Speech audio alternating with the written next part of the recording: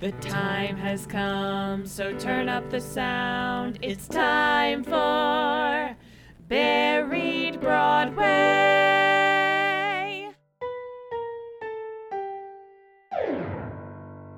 Hiya. Hello. I'm Jen Beverelli. And I'm Mikey Beverelli. And welcome to Buried Broadway, where we discover, dissect, and demystify forgotten Broadway musicals that we most likely found on vinyl for $1.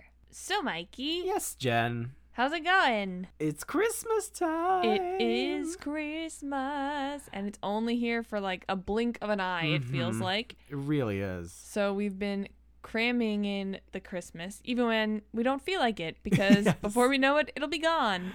And Christmas just doesn't feel the same in January. Because horror movies I can watch 11 months out of the year, but Christmas movies really can only be watched in December.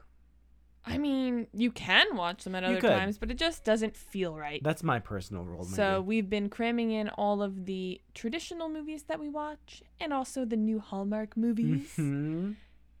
And it's amazing. We also have a Christmas adjacent show for you today. There is mention of Christmas, but it doesn't feel supremely Christmassy to me. Yes, there's plenty of mention of Christmas. I feel like Christmas is mentioned like maybe every other page. Really? I think so. Well, let us know if you feel like this is a Christmas show or not. We are obviously not sure. Now, before I forget, I do want to tell you this has nothing to do with Christmas, but my episode of the original cast is going to be out very soon. So if you want to hear me talk about musicals even more, you can head on over there. And I'm talking with Patrick Flynn about Oh, they're playing our song. Oh, yeah, they're playing our song. And if you don't know, they're playing our song. I think we'll probably have to cover it on our podcast because I'm that obsessed with it. We definitely will. And you just singing that has made it stuck in my head. And it's going to probably play in there for this entire episode. No, there's going to be other earworms in this show. Yes. We just have to get to them. So let's keep going. But first, housekeeping. Remember to follow us on Instagram and Facebook at Buried Broadway for more trivia and photos about today's show. To see all the citations and resources we used to research this episode, become a bookworm brain on our Patreon for just $4 a month. And to hear our blooper reel for this episode, you can become a blooper boo for $8 a month at patreon.com/Buried Broadway, or go to the link on our website. If you want to get in touch, just follow this address. It's BEVERELLI.com. So today, the special Christmassy show we chose for you is called Flahooley. What? Is that even English? Well, we're going to find out. Flahooley has a book by E.Y. Harburg and Fred Sadie. Music is by Sammy Fain. Lyrics are by E.Y. Harburg. We bought this album especially for you guys because we wanted to do a Christmas episode from Gruff's Vinyl down in Florida. And they were super nice and threw in some sheet music. Flahooley had out-of-town tryouts in New Haven, Connecticut and Philadelphia and received good reviews. It opened on Broadway on May 14th, 1951 at the Broadhurst Theater, where we have seen both Anastasia and Jagged Little Pill. And a few years before, I saw a revival of Les Mis. Flahooley ran for only 40 performances, closing about a month later. Other shows that were playing at the time include The King and I, that opened just 2 months prior. Guys and Dolls. Kiss Me Kate was in its 3rd year of its run. South Pacific. And Gentlemen Prefer Blondes. Flahooley was not nominated for any Tonys. Womp womp. But this show did give us, in her Broadway debut, Barbara Cook playing Sandy. Now, if you don't know Barbara Cook, we're going to go into a little bit about her right now because she is just that important.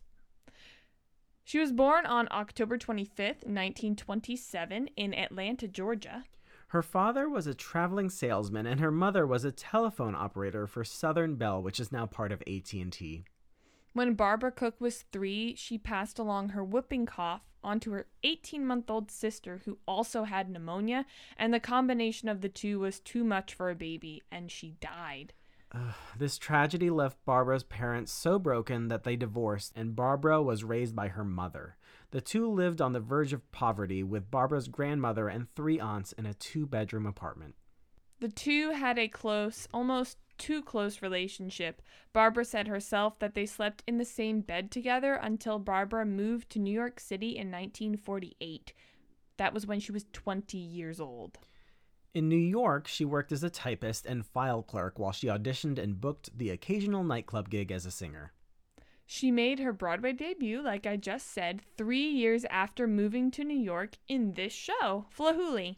And while it didn't win her any Tony Awards, it did get her noticed, and she was cast as Ado Annie in Oklahoma in the City Center revival.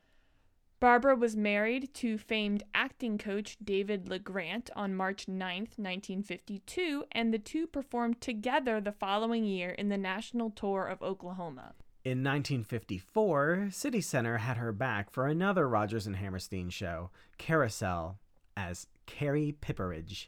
According to her, this was the role that really got her notice as Broadway's new it girl.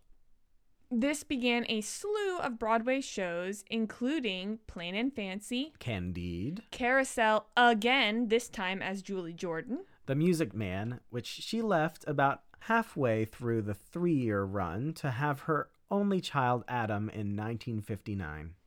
The King and I, The Gay Life, She Loves Me, Any Wednesday, Something More in 1965, which is the same year that she divorced LeGrant and fell in love with her co-star Arthur Hill, Little Murders, The Grass Harp, and Enemies. She won a Tony Award for The Music Man as Best Supporting or Featured Actress in a Musical, which makes no sense because she played Marion, which I consider to be the lead. What? Absolutely bizarre. She was nominated for that same award with Sondheim on Sondheim in 2010. She has 3 Olivier Award nominations, 2 for her concert, Barbara Cook Sings Mostly Sondheim, and 1 for another one-woman show. In the early 70s, she began drinking more and fell into a huge bout of depression. She began to crawl out of the depression when she met Wally Harper, a pianist who suggested Barbara create a solo concert. The two worked together for 30 years. She struggled with her weight for the remainder of her life and joined AA in the late 80s. She kept performing mostly one-woman shows and did participate in a few more scripted shows, including Carrie in 1988. But she was in the out-of-town tryouts and was replaced by another legend, Betty Buckley. She received a Kennedy Center Honors in 2011 for her life's work and wrote an autobiography called Then and Now in 2016. She died at 89 years old on August 8th, 2017. So typically we like reading the back cover summary, but this one didn't have one. Which made our life really fun. Yes. So we read the entire script.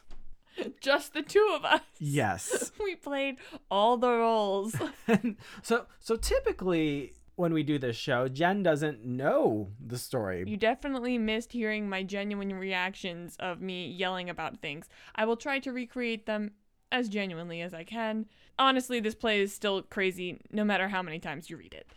It's a complicated one. Oh yeah, there are lots of twists and turns. It was interesting. E.Y. Harburg and Fred Sadie have merrily mixed toys, dolls, American puppets, and an Arabian genie into a magical musical that has New Yorkers standing in line for tickets. Does it?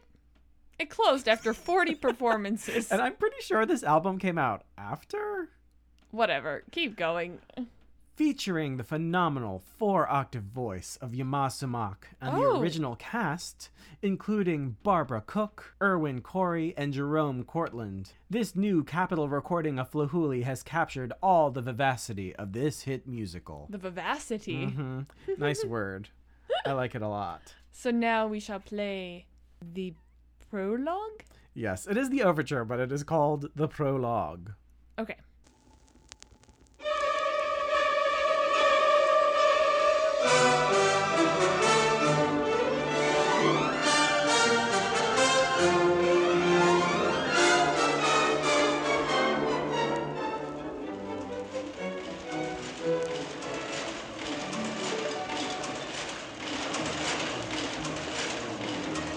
The industrial symphony you are hearing emanates from the turbines and dynamos of the greatest toy factory in the world, B.G. Bigelow Incorporated. Let us open the window of the puppet department and listen. Just kidding. No overture. It's literally a prologue. Yep, 30 seconds. I was wrong. I like old-timey radio voices. The end. Yes. But odd that there is no overture. We'll keep going. The allegorical tale is set in fictional Capsolanti, USA. Capsolanti. I love that show. Site of the headquarters for B.G. Bigelow Incorporated. Not the T. The largest toy corporation in the world. Which immediately leads to our opening number, You Too Can Be a Puppet. Yay, puppets. Everybody loves puppets. Mm-hmm. Tiddly-I, tiddly-A, tiddly all your trouble away. You too can be a puppet. You too can be a puppet. Man, silly man, full of human folly. Why be Grable Fan, Ku Klux Klan, when you can be Kukla, Fran, and Ollie? Tiddly-I, tiddly-dee, you can be just as happy as we. Be a puppet now and also red. Come out of the woodwork, brother. And join the Brotherhood of Man. The Brotherhood of Man. I thought that was great. And what I find interesting is that it has like double meaning right off the bat. The first line is like, wow, that's so deep. And in like an actual deep way. So the first line is, people is the escape that people escape from most. Boom. Mm-hmm. And actually, Jen had to explain that to me because I'm dumb. No, it's just a really confusing way of saying it. But when you think about it, you're like, wow. Mm-hmm. So they're saying basically that's why they make toys. And then constantly throughout it, it's talking about people being puppets, which is interesting. And we need to keep that in mind as the show goes on and we look at the messages.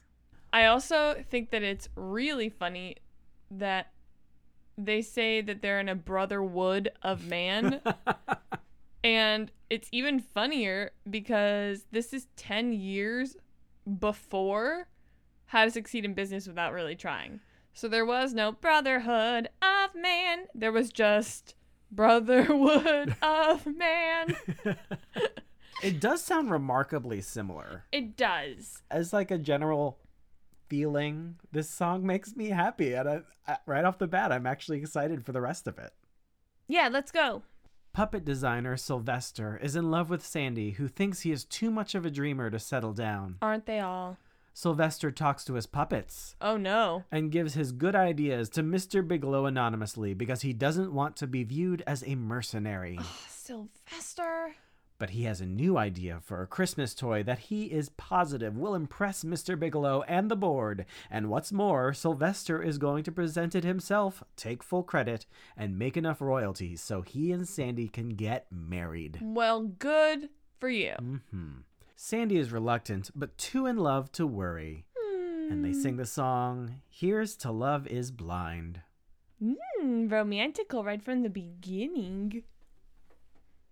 He lives in a castle of solid clothes. His streets are paved with silk. He acts like a man full of pink champagne when it's only homogenized milk. I may not be a dream come true, but I'm hers, and she's mine, and she's stuck, and what can she do?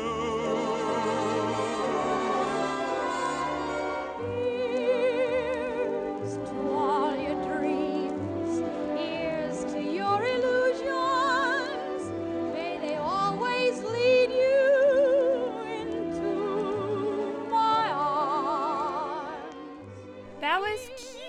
I really liked it too. It's definitely not my favorite duet in the world, but it's a nice way to establish that they already have a very, very intense relationship.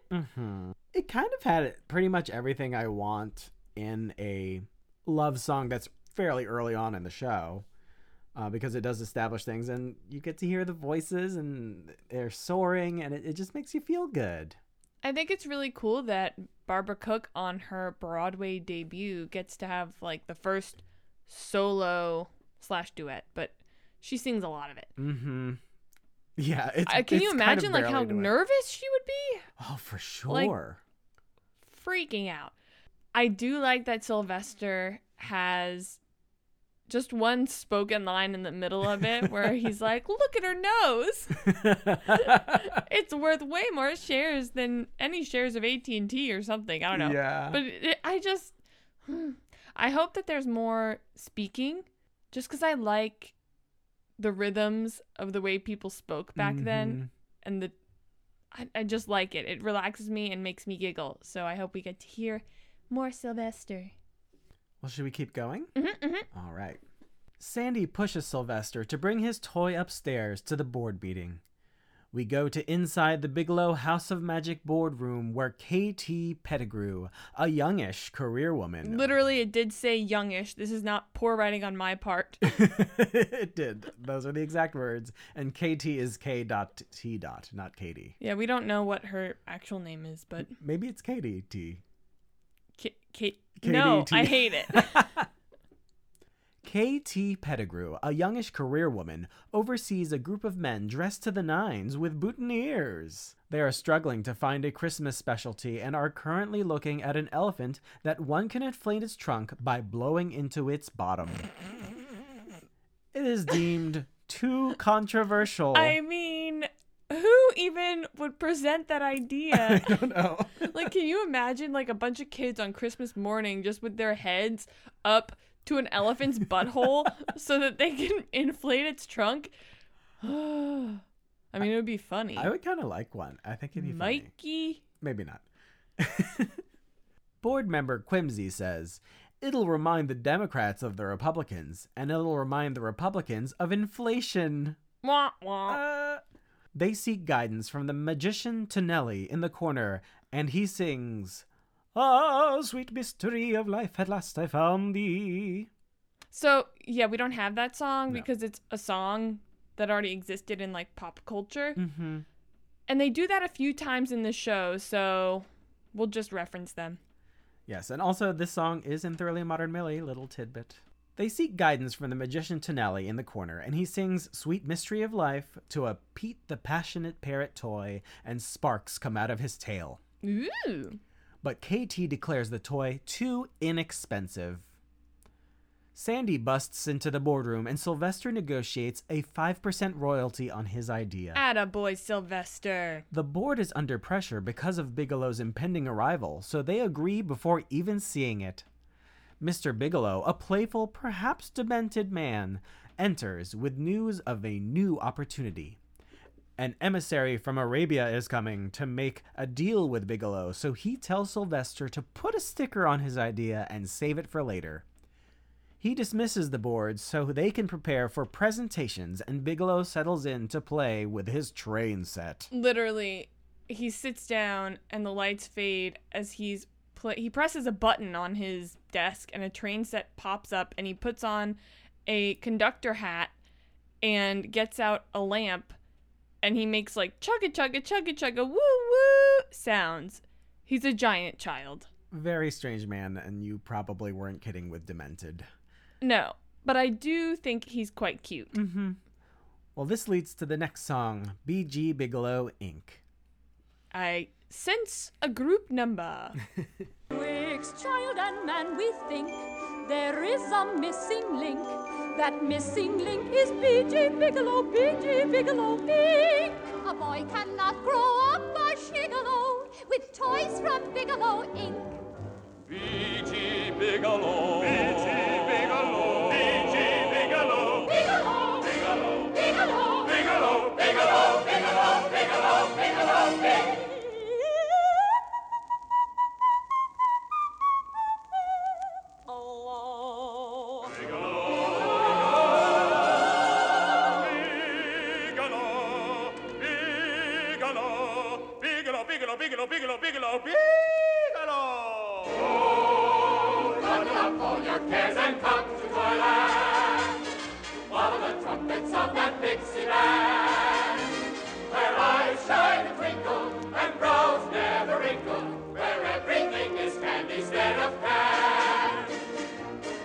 Hurly-burly, hoy, will I land. Back to the days of sweet remember when. If you can get close to someone on a roller coaster, you can be on again.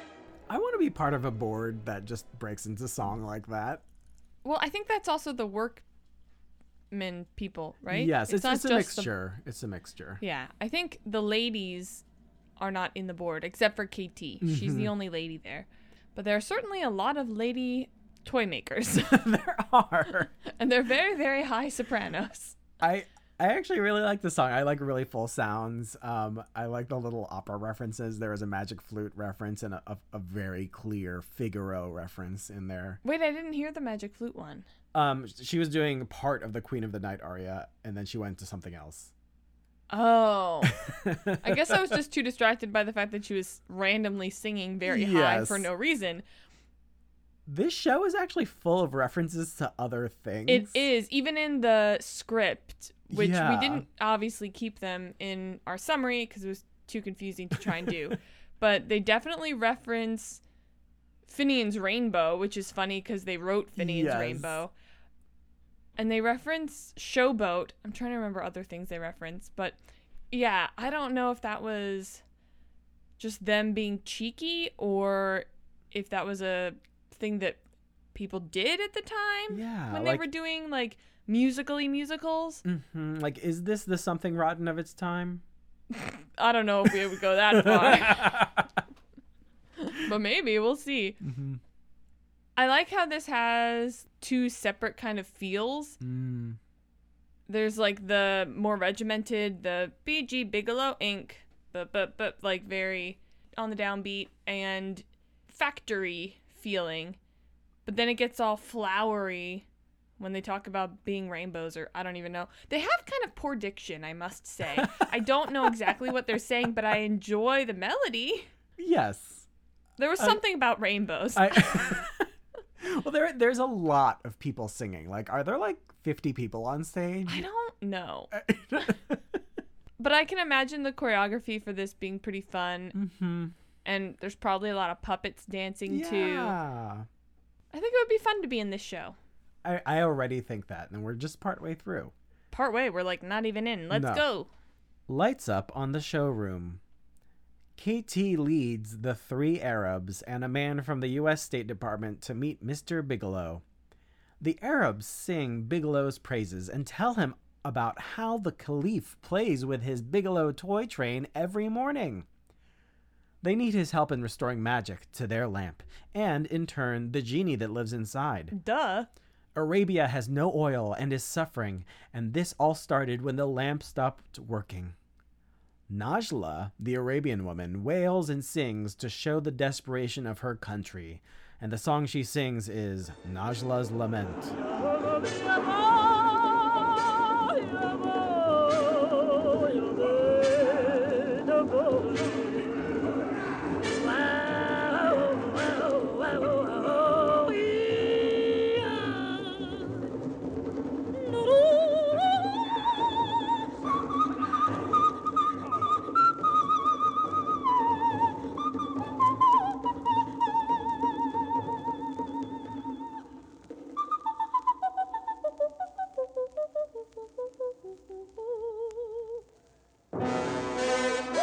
Wow. Wow, indeed. That was an experience for the ears, and I bet you all had to turn down your volume for a little bit, didn't you? I mean, I'll try and level it out, but I can't help the notes that are happening. That's just in the song. So, I have no idea what's going on. In the song itself. No. She's wailing for her country. She's totally That's all you wailing. need to know, I think. And that was an experience. She has very good control of her voice. There's a lot happening. The orchestration is really good. I really yes. like it.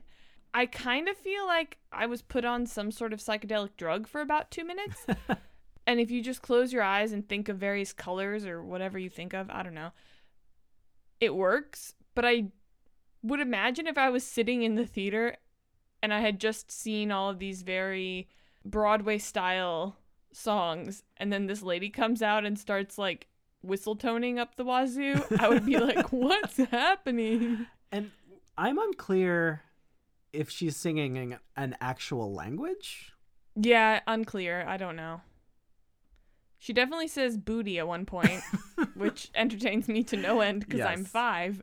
But she has the Mariah Carey whistle tones better than Mariah Carey. Mm-hmm. This song does kind of remind me, and maybe they took some influence from this.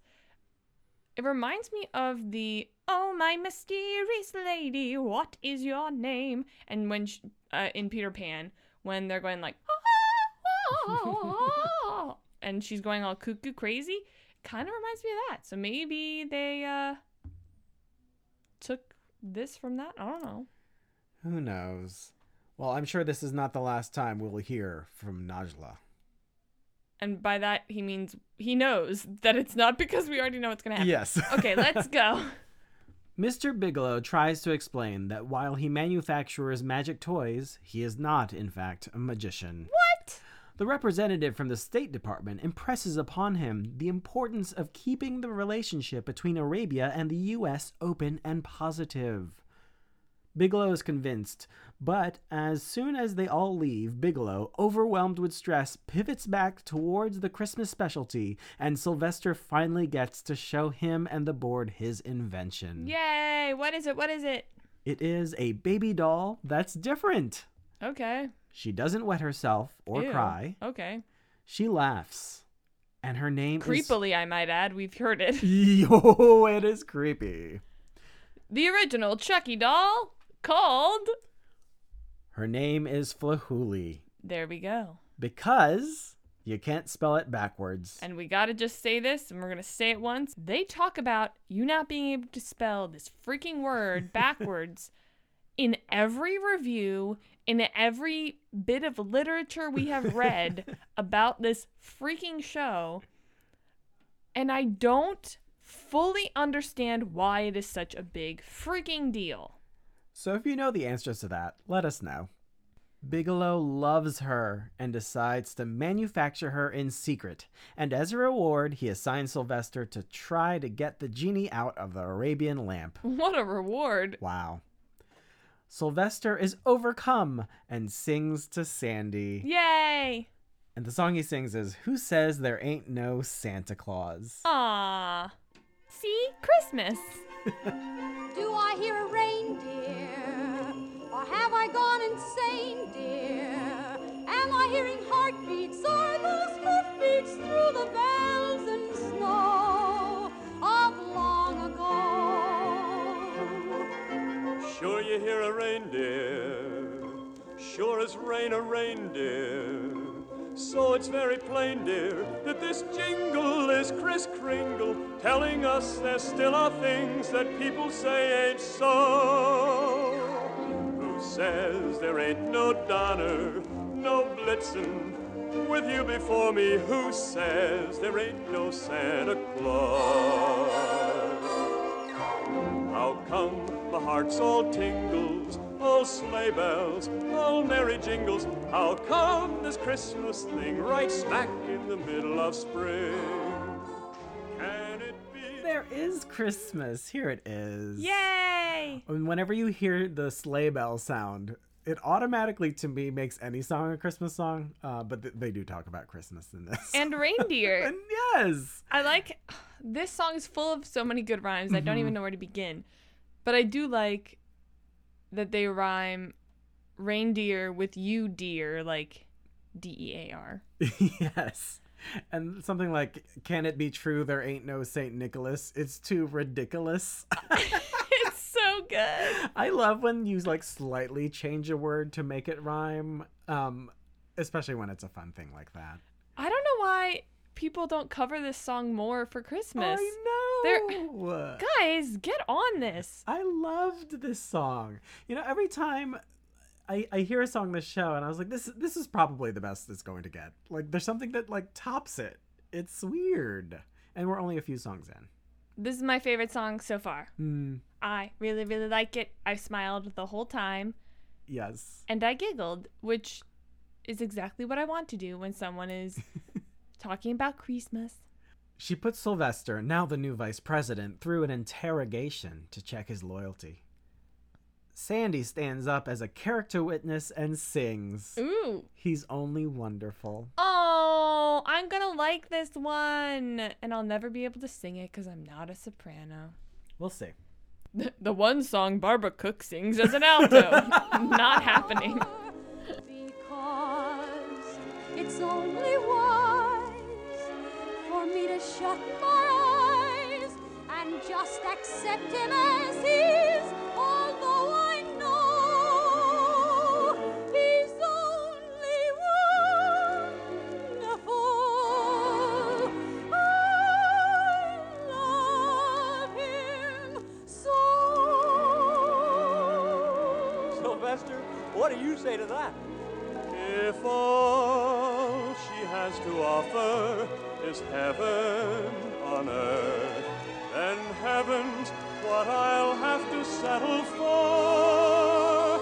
I'll take pot love for now and evermore, because it's only one. I like it. I like it. Barbara Cook sounds awesome. She does. I really do like this song. It does kind of remind me of Something Wonderful, and not just because the word wonderful is there, from The King and I, just playing a few blocks away. It does sound very Rodgers and Hammerstein-y. Mm-hmm. Maybe that's it. Just the general Rodgers and Hammerstein-y, like, duet. Yeah, and the way, I mean, obviously Barbara Cook was in a few of those shows, and the way she, like, scoops just that slight bit, it's very, I mean, it's very her, obviously. And I don't know if other people did it, but it just reminds me of that time and all those songs.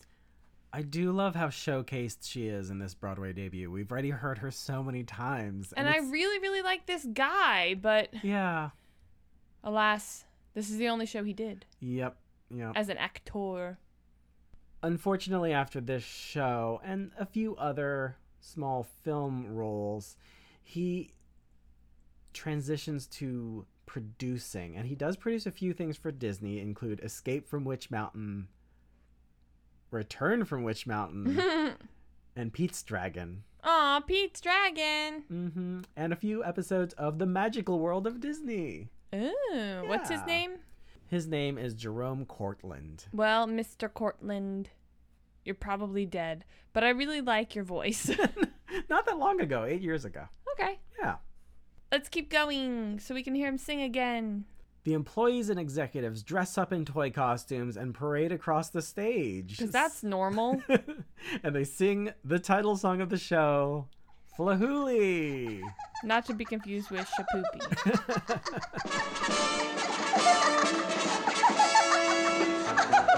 Blow out the trumpets for Flahooly. That laughing doll they call Flahooly. Flahooly's truly Yankee Dooley because it loves to laugh and laugh. If you're a real Flahooly booster, you'll greet the new day like a rooster. If we can laugh the way we used to, nobody's gonna split us in half. Long as we can chuckle, our knees will never buckle. We'll be free as long as we can laugh with Flahooly. What if the world is all snappooly? Don't blow your top, just face it coolly. We'll catch the spirit of Flahooly, truly the spirit of the ho-ho and the high neighbor, hey, and the hip, hip hooray, and the right to laugh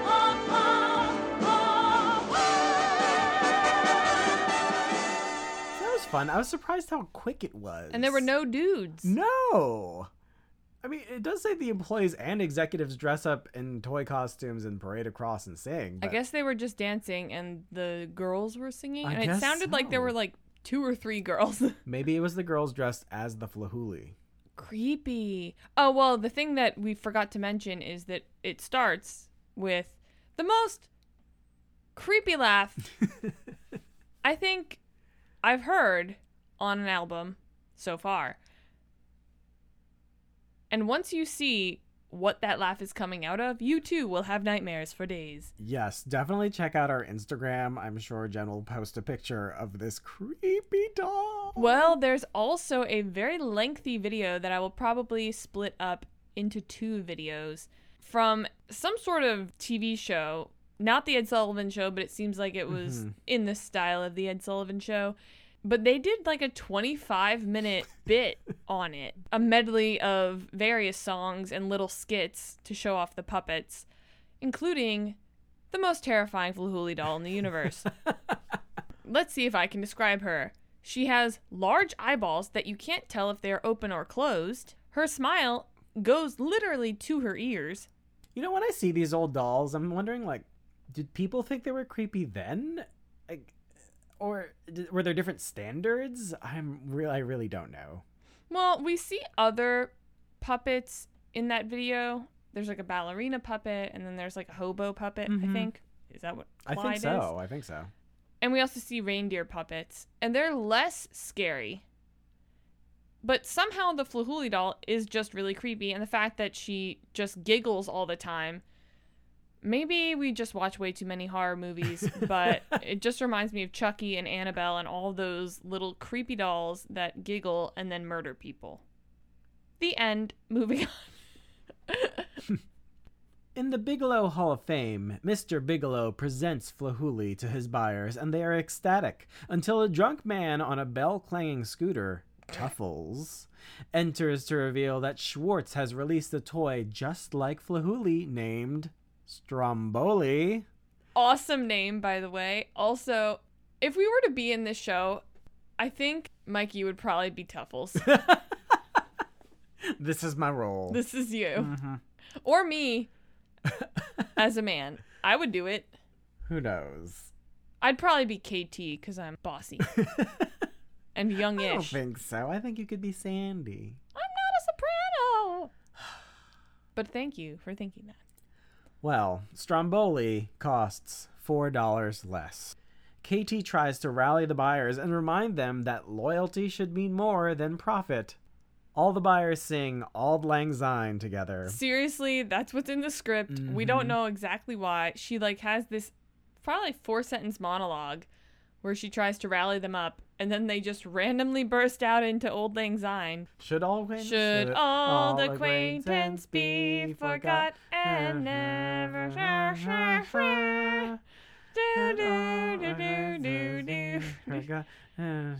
Well, there's different verses. Auld Lang Syne. Something about a cup of whatever. Well, I've completely outed myself as someone who does not know the words Auld Lang Syne. Well, you're gonna go on the blacklist for that one. So what happens after they sing? All of the buyers leave. Because they don't know the words. I think they do. Bigelow blames Sylvester and discharges him. In Sylvester's office, Sandy has all of the puppets lined up for a going-away party. She is venting her frustrations and worries to them when Sylvester walks in to her in tears. He is keeping a positive attitude and thinks that with his college degree and credentials, he will get another job in no time. Sandy's outlook isn't as sunny. With Bigelow, the king of toys, against him, she's afraid Sylvester will have to move and change his name to be employable again. She specifically says move to Brooklyn, which I find hilarious. That's right. This show is not taking place in New York. It's in some weird... Capsolanti. Yeah, Capsolanti. That's how I have to remember it. The puppets, the eternal optimists, think that since the two are in love, everything will turn out fine. Clyde, the head puppet, says, "The world is your oyster. Better than that, the world is your balloon," which is the name of this song. I'm excited for puppets. Love, love, when you're in love, the world is your balloon. Rain is confetti rain, the moon's a lantern moon. Glowworms are footlights in the clover, for they know life's a bang-up show. Why should it hurt circus, ain't it a circus? Yours is the gait that swings to clowns and tinker bells. Yours is the hope on wings, the heart on carousels. Yours is the earth to play with on a summer afternoon. For when girl loves boy, the world is a toy balloon. Aw, that song makes me want to skip around. Yeah, I didn't quite understand initially what the world is your balloon meant. But I think I kind of get it now. What do you mean? What does it mean? I don't get it. I was pretending. It sounds very positive, though, whatever it means. I just think that they mean it's better than... I don't know. The whole thing is filled with these metaphors of stuff. But generally, it's since they're young and in love, there's hope, and things are going to be just fine. I love how everyone joins in at the end, and they're probably doing some sort of polka. Well, wait, no, they're probably not, because it's all puppets. Yeah, I have to That keep would be in a lot of mind strings. that this song is being sung by a puppet. And many other puppets. Yeah. And then the humans. It's like a Sesame Street. Right, but I think they're more puppets than humans. I think it's only Sandy and Sylvester. Yeah. And then a bajillion puppets. Because I don't know if this is completely established, but are they really actually talking and singing? Mikey, there's a genie in this show. Let's not ask too many questions. Okay, you're right. Yes, they're talking. What do you want? Do you want them to go to the insane asylum? No. I don't understand the question. I was just... I didn't know if it was all imagination. I mean, I guess it's... I don't know, Mikey. I guess that's every production can figure that out on their own. I don't think it is, because they're giving this positive message to them. Otherwise, they'd just be staring at these puppets and pretending both in their heads that these puppets are... Right, well, that's the thing, is like they're both insane then. if this is happening to them at the same time. You're right. The show is full of like half rhymes that I like, Mm-hmm. including the when girl meets boy, the world is a toy balloon. Yeah, I love that. It works because toy and boy, but balloon. It's weird, but it works, and I like it. I do too. It makes me smile. Mr. Bigelow enters having stomach spasms that only pastries can subdue. Dude, I know, right? Quarantine is rough. He divulges to Sylvester and Sandy that during the 1920s, his toy company became so big that it created a monopoly on the toy market. So he created his own competitor, AEIOU Schwartz. AEIOU. And then he promptly forgot about it. Again, demented. Very strange.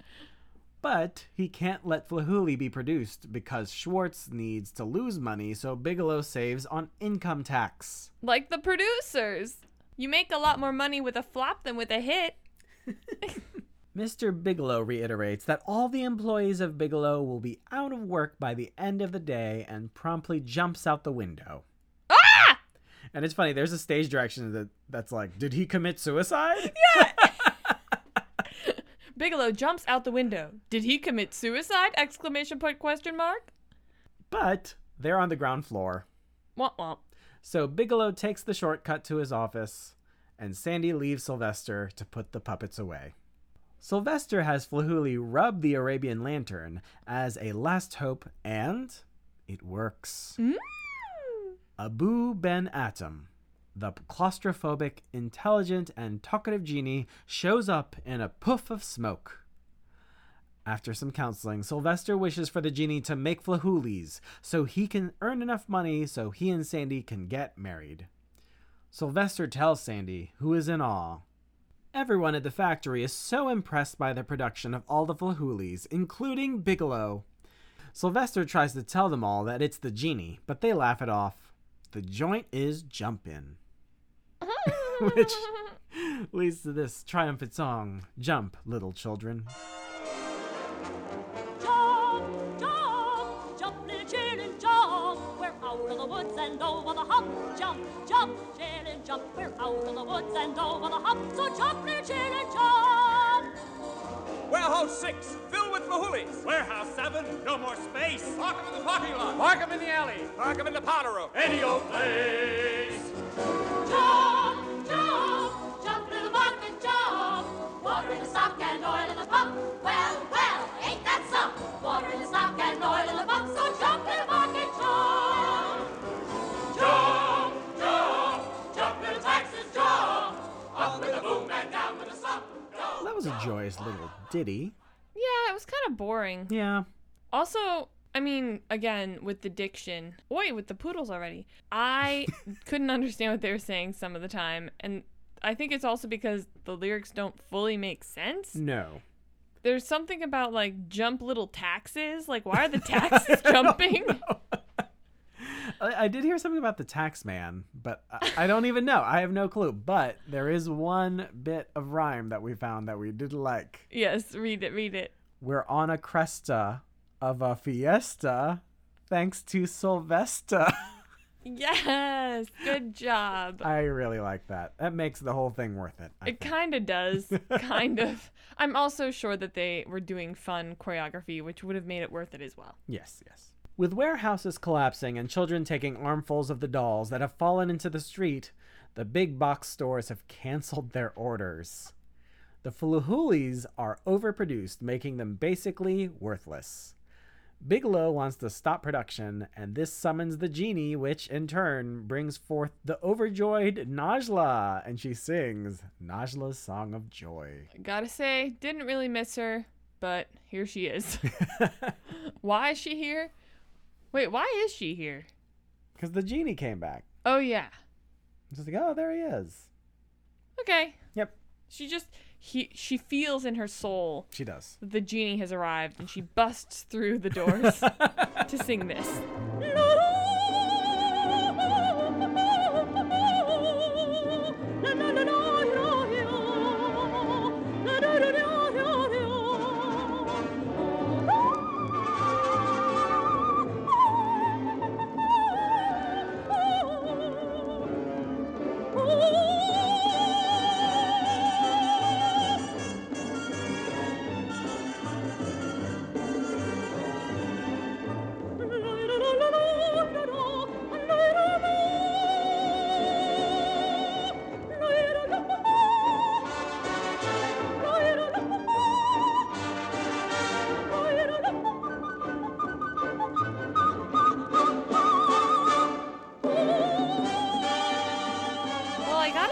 I can't really tell the difference between her wailing and her joyful song.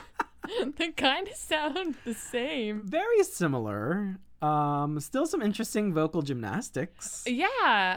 It doesn't even seem... I wonder if she sang the same thing every night or if she just, like, made it up. Who knows? For this one, I'm pretty sure she didn't actually say any words, though. No. Because the last one, it sounded like she was saying some words that I didn't understand, but this one, she's just la-la-laing. Yes. I hope. She's too overwhelmed with joy to form words. She goes very high, and then she goes kind of low. Not really low, though. But it does kind of remind me just a little bit of Pernambuco. Yes. From Where's Charlie?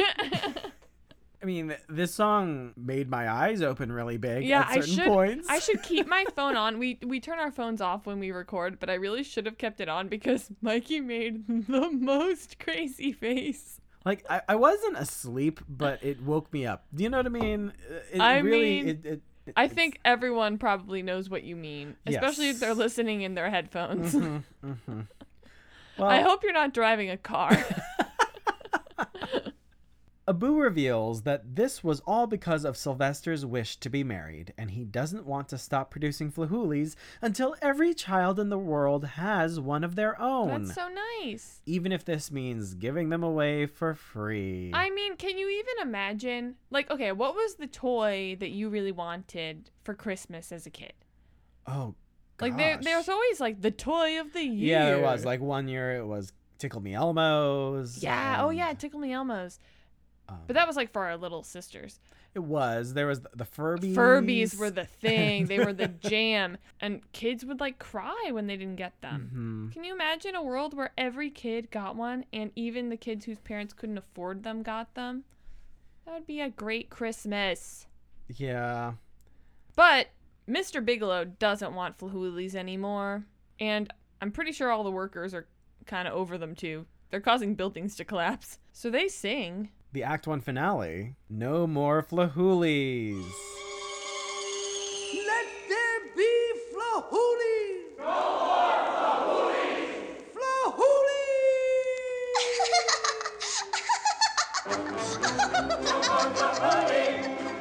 more Flahoolies!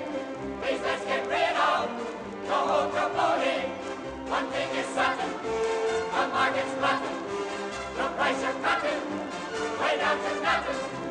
We're on the cresta of a disaster, a real catastrophe. Stop the Flahoolies, stop the Flahoolies, stop the Flahoolies, stop the Flahoolies, stop, stop, stop, stop, stop.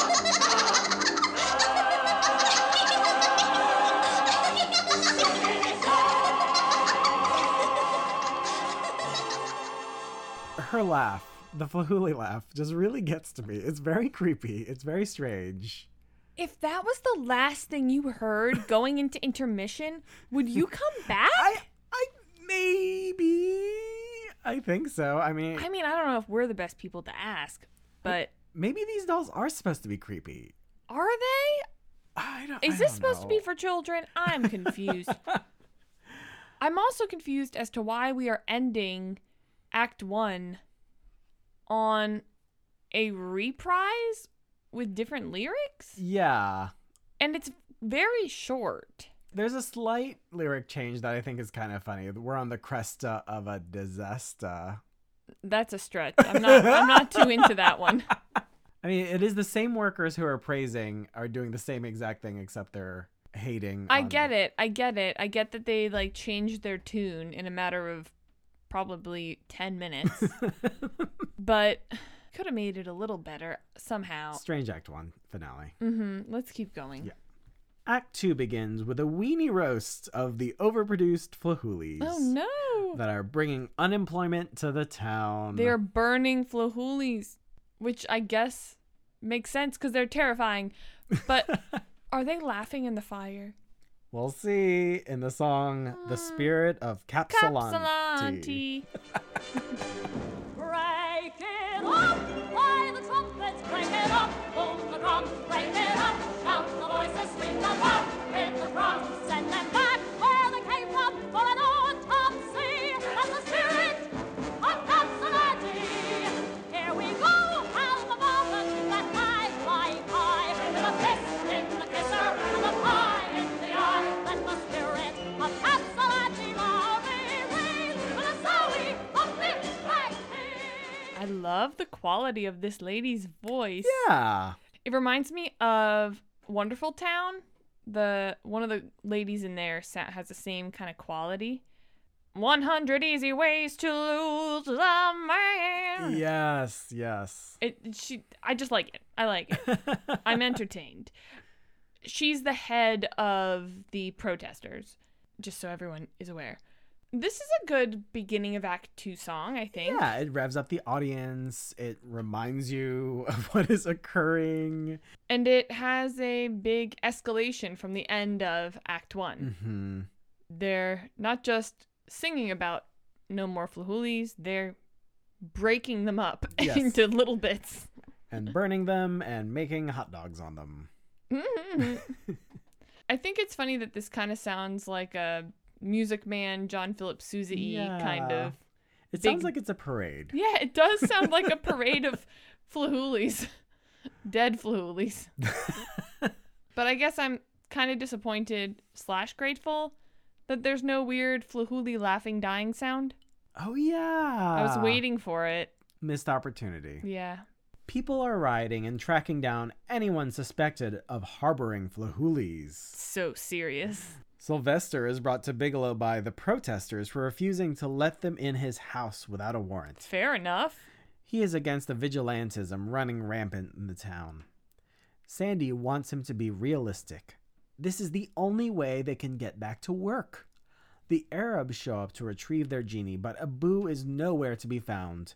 They think Bigelow is exploiting the genie's powers for his own gain. After the Arabs leave muttering threats, Abu appears to check in on the lovebirds to find them quarreling. Sandy begs for him to destroy the Flahulis, and Abu is confused. Bigelow devises a plan to convert his showroom into Baghdad to trap the genie. Because that seems possible. What? I don't know. I'm sure the set designer is really pleased with this idea. Najla provides the music, and she sings this song called Birds.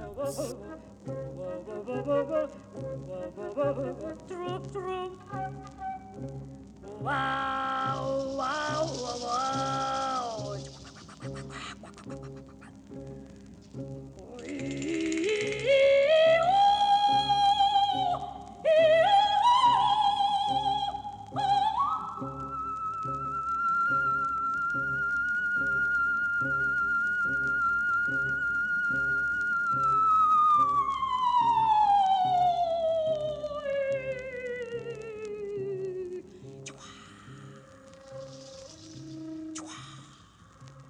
Another interesting Najla song. If I was to rate this one with the other two, I have nowhere to place this one. Oh, really? Yes. What do I you think this is my favorite one. It might be the weirdest one. Oh, am I weird? No. There's a one part where she sings so high. So It's high. almost just to show you how high she can sing. I'm pretty sure that is her only goal, yes. This song is called Birds. It does not reflect a bird to me at all. But it does, I don't know, make me feel something.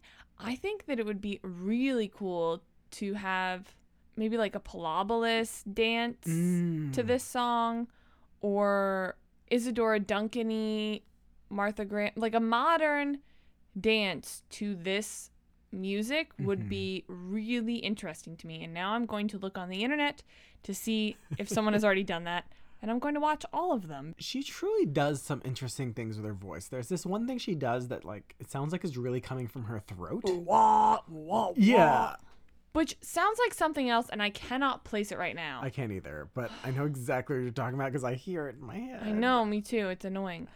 I don't know. She's definitely growing on me. She's growing on me. I just don't really know why she's here. No. I feel like she puts the story kind of at a halt. She does. Her music does not propel the story forward. It does seem kind of out of place. I mean, maybe that's a statement because they are kind of out of place, but I don't know.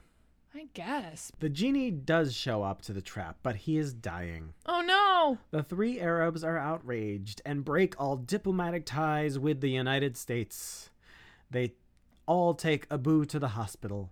The doctor says Abu has developed an anti-societal disattachment to his environment and asks for one thing Abu keeps asking for, Flahuli, to be produced. They are all broken. Thanks a lot, angry mob. To which Sylvester wisely retorts, how does everybody feel now about busting up things? Dolls and psyches and people? Wow, Sylvester coming in. He's been trying to teach them the whole time. They're not listening. Later, Sandy brings a Flahuli doll to Abu in the hospital. It's broken. After she leaves and Abu cries, Flahuli magically gets put back together and comes to life, and Abu sings, "The springtime cometh."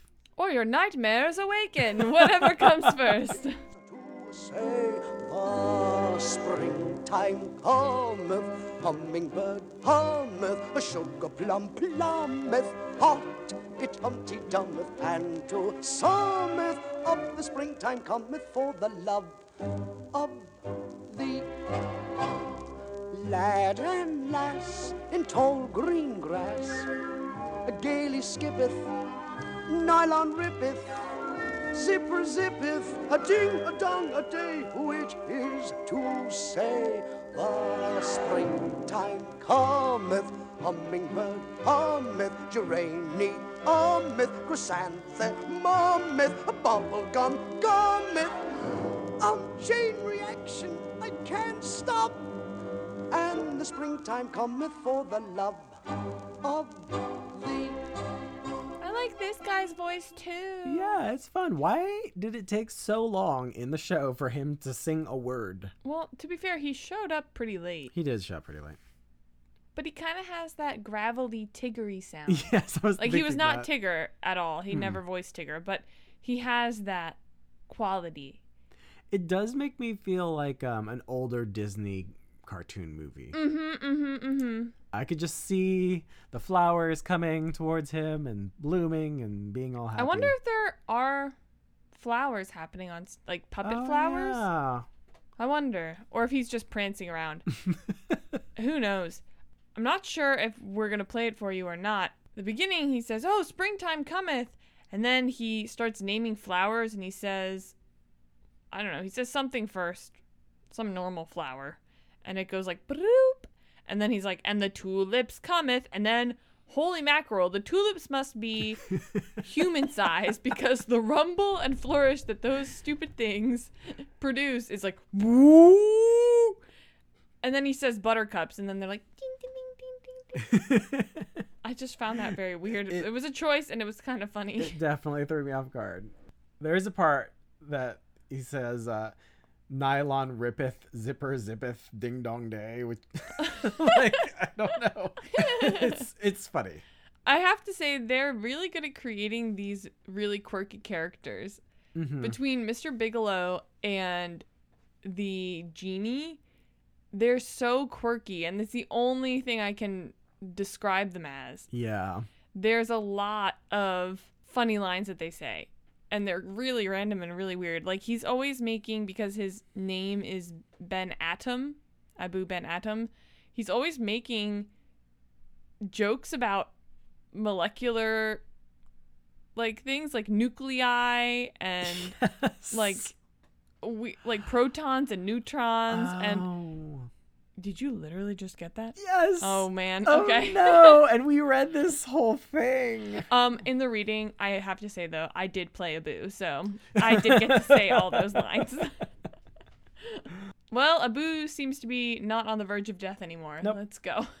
The doll and Abu hear on the radio there is a search on for them by the protesters and become overwhelmed with emotion. Abu comes to the realization that the human race is not ready for them and the joy they can bring. So he decides to hide in another dimension. Ooh. Flahuli reminds him of his promise to help Sandy and Sylvester get married before Christmas, which is only 2 days away. Which is weird because the show started in March. It did. I don't think we mentioned that, but it's been a while. It has. The genie and the doll escape the hospital but forget to bring the lamp, and it falls into the hands of the leader of the protests. Leader of the protests. The scene changes to the street outside the department store. Sandy and Sylvester say a teary goodbye as he heads off to the train station. Abu appears dressed as Santa Claus. And Yay, Christmas! It's still here. And tells them that they have to get married because if they don't, he has to return to the lamp, which is in the hands of the protesters now. So they will be able to wish for anything they want. Oh no! Sandy and Sylvester make the supreme sacrifice and get married. Abu marries them and the curtain falls as Bigelow leaves to go on a honeymoon with Najla. Okay, I kind of left out their love forming and blah blah blah because it was really convoluted and weird. But yes, they're in love. They're getting married. It is strange. To the finale. To the finale. Do you, Sandy, promise to relieve this bachelor of science of his bachelorhood? I do. Here's to all your dreams. Here's to your illusions. May they always lead you into my arms. Do you, Sylvester, promise to supply the world with children whose genes are congenial to the genes of a genie? I do. Yours is the gate that swings to clowns and Tinkerbells. Yours is the hope on wings, the heart on carousels. Yours is the a summer afternoon. For when girl loves boy, the world is a toy balloon. And do you all promise to make the world safe for Santa Claus and Flahooly? We do! Hooray for Flahooly! Blow out the trumpets for Flahooly! That laughing doll they call Flahooly. So as a whole, I love this finale. It was high energy. It tied in a bunch of different songs. It Masked the fact that the end of the show is really weird. yes, it did. It kind of made you forget that. Happy ending. But then the very end, as a button, is just a bunch of this Flahooly laugh It's sounds. not even a button. It's just a very long. It probably is like 30 seconds of her laughing. It goes on really long, and like they're holding the chord and like the high C at the end, and but like the big finale, big chord. But then on top of that, way louder than everything else, is just. It's a lot.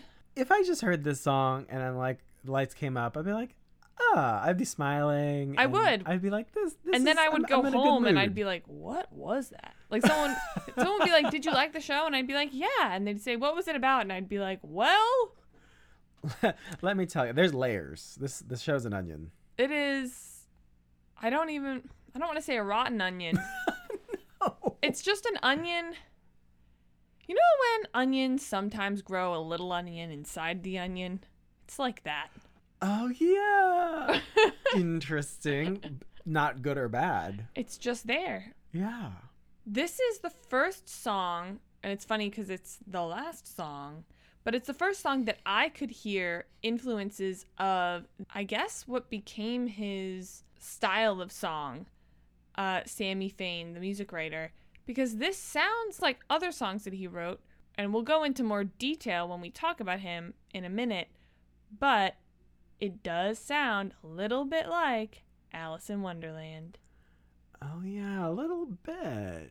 It sounds like the songs when they're at the castle, like with the queen and we're painting the roses red, but after that, like the court scene and things like that. There's high trumpets and French horns and blah, blah, blah, blah. I like it, is what I'm trying to say, because you might know that I love Peter Pan, but did you also know that I really, really love Alice in Wonderland? Because I do. What? Just kidding, I knew that. Well, yeah, you did. Jeez, I would hope so. So you might think we'd be done with all the songs, but there is actually another song on this record. We had to piece this whole show together. To be honest, it was slightly difficult because there are many drafts of the show. In one draft, we don't think Abu goes to the hospital and instead runs to New York, and Sandy goes to find him and sings this song called Come Back, Little Genie. Yay, more Barbara Cook. Come back, little genie. Bring us back the promise that held us by the hand. Bring back the glow of wonderland. Rub your magic lamp and bid the stars arise. Fill the world with ships and shoes and shining eyes. Well, that was cute. Yeah, it was nice. It was short. Very short. And honestly, I like some of her other songs better. But it's nice that she gets one all by herself. I don't know if she has one all by herself. No, you're right. Everything else Sylvester butts in on. he does butt in on. It's not always like a true duet where they're singing together, but it sounds like, oh, this is my song, this is my song. Well, I have an opinion too. Mm-hmm. I like it. Yeah. It really does show off her voice. Mm-hmm. But I can see why it might have been cut. If it was cut, I'm not sure. Who knows? But I'm glad we have it. Because it's kind of the opposite of an 11 o'clock number. Yes, It's like it a is. lullaby. It's very soothing and very nice, but if you're actually in a theater at 10:30 at night listening to that, I'd fall asleep. Oh, you're right. But Nothing bad about her. Barbara Cook is amazing. Oh, no, not at all. But I can see why maybe Springtime Cometh might wake people up a bit more with their giant tulips. So now that we are officially done listening to the show, let's talk about the writers. We are going to start with E.Y. Harburg, who wrote the book and lyrics. He was born Isidore Hochberg on April 8th, 1896 in Manhattan. His parents were Yiddish-speaking Orthodox Jews who emigrated from Russia. His parents didn't have steady careers and worked wherever they could, mostly at textile factories. So if you've ever heard or seen the show Rags, that may as well have been his parents. There are conflicting accounts about how many siblings he had. Majority of his siblings died as children. Some records say he had 10 siblings, others say he had 12. Only 4 children survived until adulthood, Isidore Hochberg being one of them. His parents stressed education because in Russia, as Jews, they were not allowed to attend higher learning classes. Harburg attended public school, but to expand his education, every Saturday his father would take him to the Yiddish theater, where he would see the works of Shakespeare, Ibsen, and Shaw, all translated into Yiddish, of course. It's unclear why he changed his name and when. His name evolved throughout his life. Isidore Hochberg, which is spelled Isidore, and then he eventually changed it to Isidore, Isador. Erwin L. Hochberg. No one really knows what the L is for. And then he changed it to Erwin I. Hochberg. And then he eventually landed on Edgar Y. Harburg, which wasn't his official name until 1934. The Y stands for Yipsel, which he claims his parents told him was the Yiddish word for squirrel and was a nickname for him as a kid. But if you Google it, the Yiddish word for squirrel is Vaverka. So many people think that Yipsel comes from the Young People's Socialist League. This was shortened to Yip. Yip met Ira Gershwin when they both attended Townsend Harris High School, and they bonded over their love of Gilbert and Sullivan. The two attended City College together, but Ira dropped out. Yip graduated in 1921.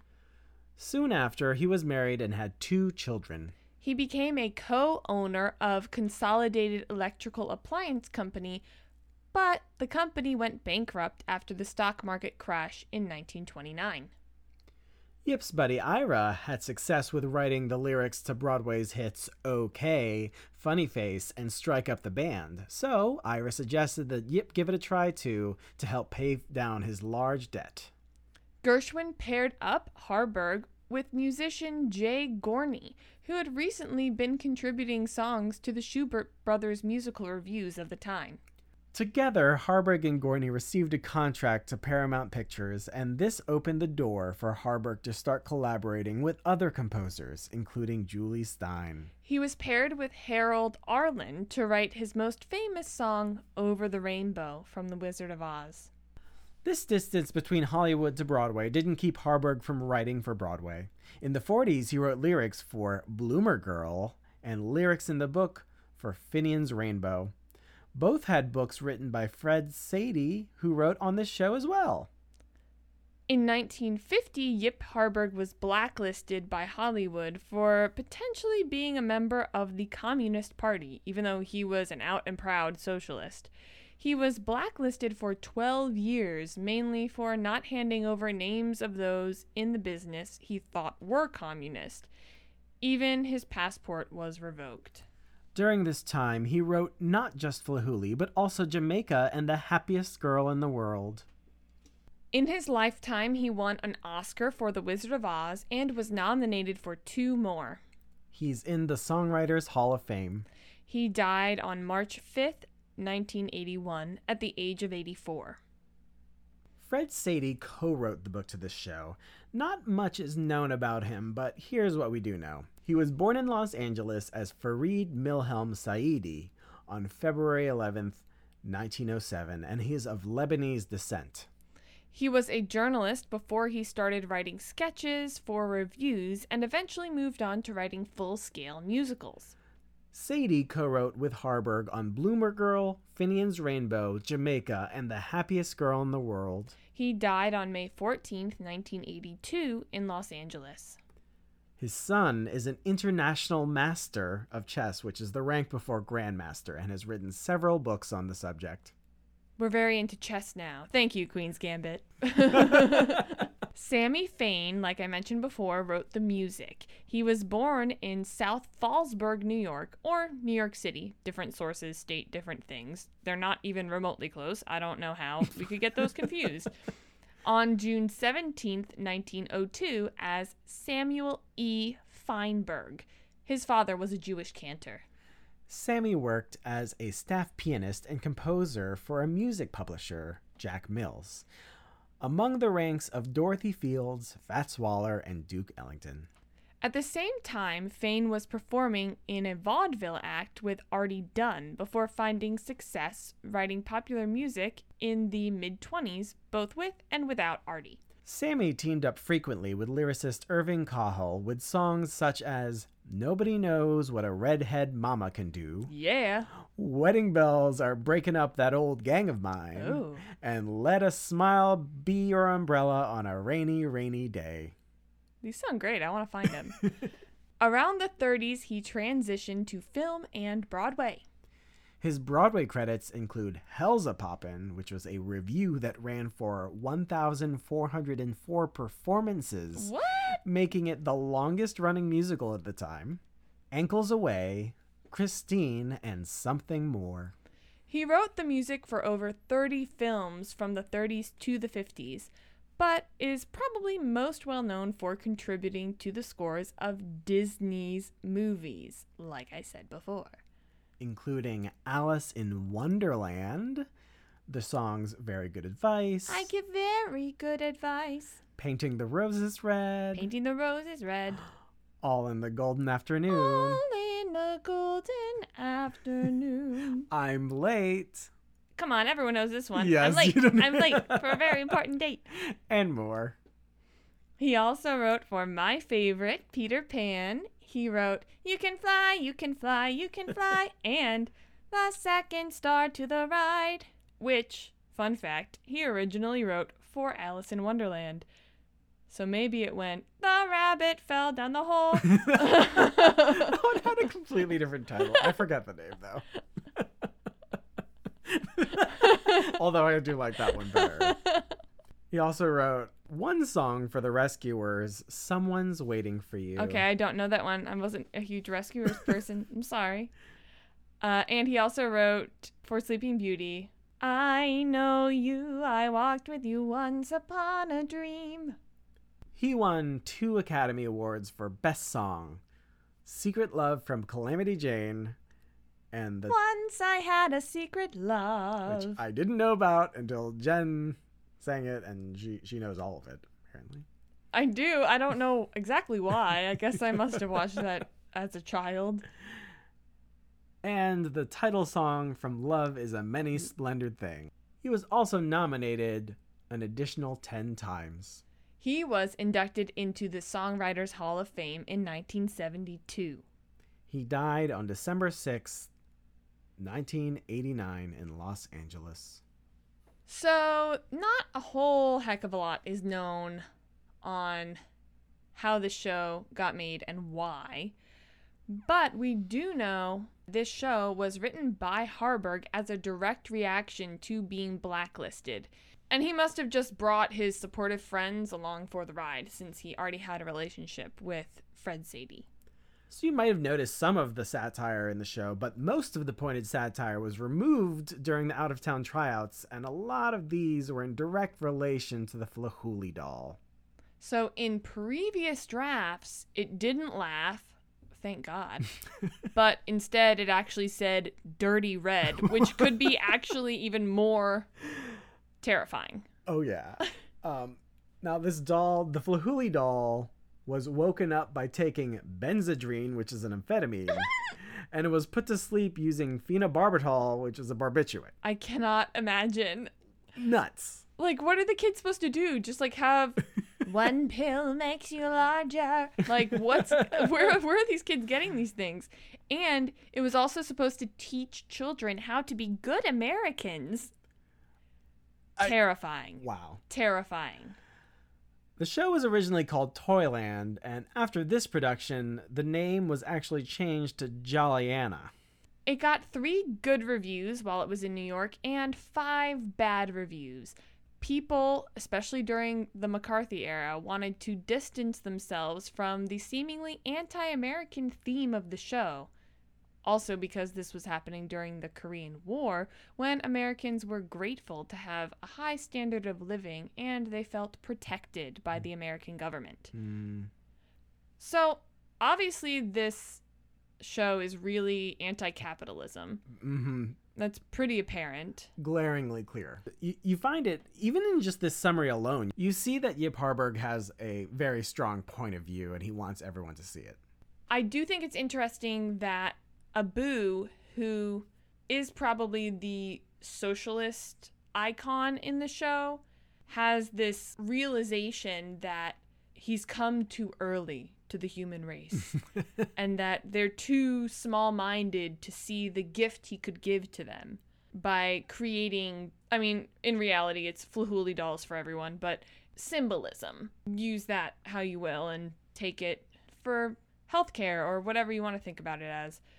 For everyone. It's a very interesting show, and I feel like I have to listen to it or at least read it again just to see these small things, because it's interesting. I feel like if you hired a really good dramaturg who had an interest and degree in like political science, this could be a really, really cool show to do. Yes, that'd be cool. Especially if you make Bigelow Donald Trump.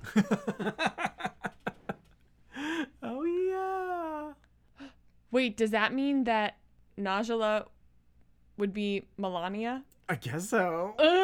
Gosh. Okay, well, actually, speaking of Najla. Oh, yeah.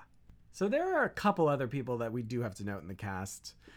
Yuma Sumac played Najla. She was actually born in September of 1922 in Peru as... Get ready for it, kids. Zoila Auguste Emperatriz Chavarria del Castillo. Hello. Wow. Nice to meet you. She claimed she was an Incan princess. Her mother was a school teacher and her father was a civic leader. She was known for having a very wide vocal range. As we all heard. And she grew in popularity when the U.S. had a wave called Exotica. Which sounds dirty, but it's not. Yes, this is when Americans became interested in music from around the world. Sounds cool. She toured around the world as a solo artist and played Carnegie Hall, the Royal Festival Hall in front of the Queen, and the Roxy Theater with our very own Danny Kaye. Danny Kaye. Yeah. She's said to have a 5-octave range from B2 to G sharp 7. She was booked as the star of the show. She is the only named performer on the cover, and they feature her photo. I'm so confused as to why that happened. Very but strange. Cool. The cover is basically her on the upper left-hand corner, like peering down at everything. She's like in a bubble. We'll put it on the Instagram. Go look at it. So you may notice that Yuma Sumac's songs sound really different from the rest of the show. There's a reason for this. Yeah, all of her songs were actually written by her husband, Moises Vivanco. Which explains a lot. I could just imagine her and her husband trying to write these songs in their apartment in New York and having all their neighbors stomp their feet and bang broomsticks on the ceiling. Oh, gosh. She died on November 1st, 2008. Now, the other person that we want to mention is Nehemiah Persoff. He played the young Arab who we found out somewhere else was named Fauci, but we didn't learn that in our script. No. The main thing about him is that he is still alive. Yes. He is 101 years old and he lives in Cambria, California.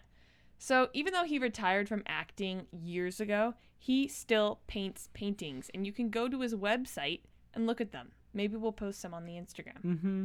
Once an artist, always an artist. Yay. I hope I'm painting paintings at 101. Yeah, I hope I ever learn to paint a paint. I've never done it. Well, you don't have to paint a painting. You can just... I was about to say make pottery, but you're not good at that either. I am great.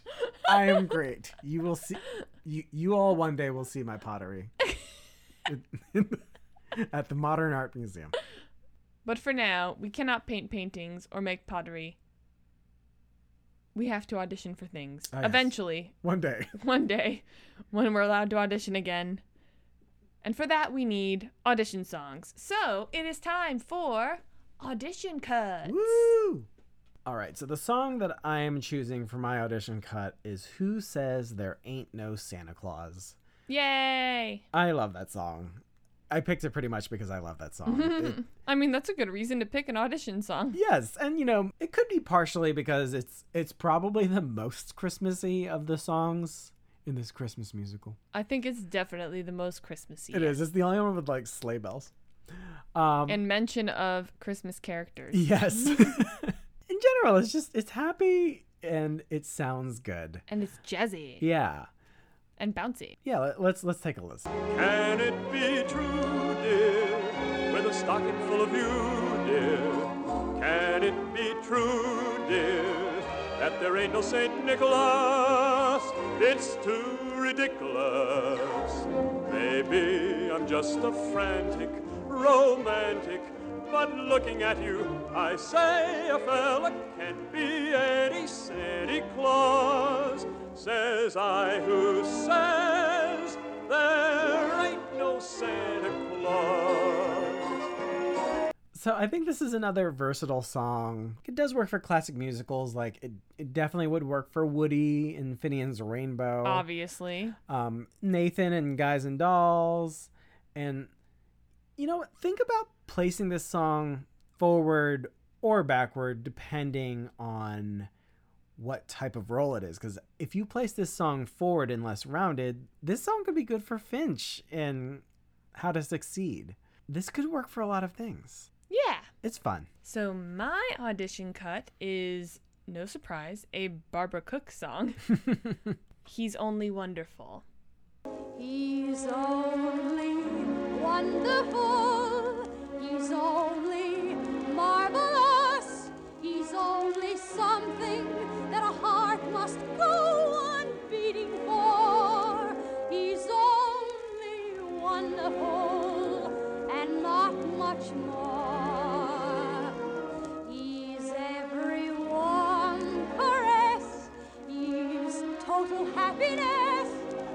And every lovely thing on earth that's worth competing for. He's only happiness and nothing more, I guess. So sweet. So this song I would use for obviously any part that Barbara Cook played. So anything in Carousel, really. And also Marian in Music Man. But also Guinevere in Camelot. Really, you could find a lot of places to use this song. I think it would be a really good thing to put in your book if you are at a loss for kind of classic musicals that are not overdone. Yes, I actually really love this song. I hope that some of you do put it in your book. Yeah, I'd love to hear it. Maybe I'll put it in my book for the one time someone asks me to be a soprano. So now we've come to the point in the show where we ask, should this musical still be produced? 1, 2, 3. Yes. Sure. Yes. Why not? Definitely. I mean, I have some reservations as to why not. Okay. The whole Arab thing, how do we do that? Can't overlook it. I do wonder, because there are a bunch of drafts of this, what like the newest draft has. Yeah. I'd also be curious to know if when you get the rights to this show, you get the music that Najla sings. How does that work? Because here's the thing.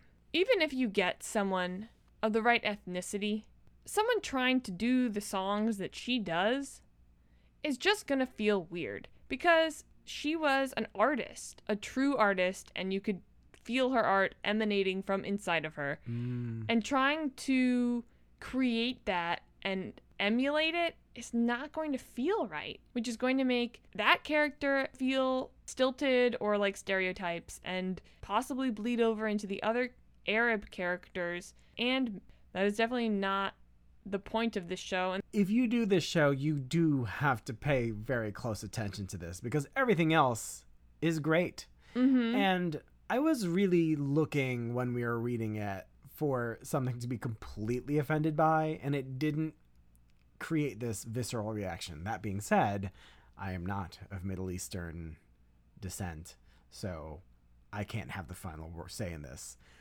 If you do produce this, have that point of view so you can figure it out for yourself. Have someone with that point of view so you can figure it out. So if you really liked this show and you want to put it on and you want to, create some sort of kerfuffle about the government or whatever in it, and you want to hire a really cool dramaturg to work on it, I would love to see it done that way. You should look up the rights. Do we know how much they are? Unfortunately, for this show, we do not. But we do know that you get them at yipharburg.com/licensing. Yes, contact them. I saw that there have been a couple of productions in the last 20 years, and this is where they got the rights. So go ask. It doesn't hurt to ask, and it doesn't hurt to see what the show is now, what it looks like. And if you feel comfortable doing it, do it, because I want to see it. Yeah, I love a bunch of these songs so much. I just hate that the show is fairly forgotten. Oh, it definitely is. And I feel like it's partially just because people were scared of it at the time, and they buried it alive. Yes, they did. Much like burning the Flahoolies while they were still laughing. Just kidding, that didn't happen. What's more annoying, my laugh or her laugh? What? The no. Flahooli. My laugh is like kind of similar to the Flahoolies, and I'm concerned. No, incorrecto. Well, now that the conversation has devolved into us comparing our laughs to a mythical doll, mythical? I don't even know if that's the right word. An imaginary doll. I think it's time for us to say goodbye. So that is all for today. Yes, thank you so much for listening. Yes, thank you. And if you liked what you heard, please don't forget to hit the subscribe button and leave us a review on Apple Podcasts or wherever you are listening right now. But only if it's nice. If you want to email us any suggestions, you can do that at buriedbroadway@gmail.com. Remember to follow us on Instagram and Facebook at Buried Broadway.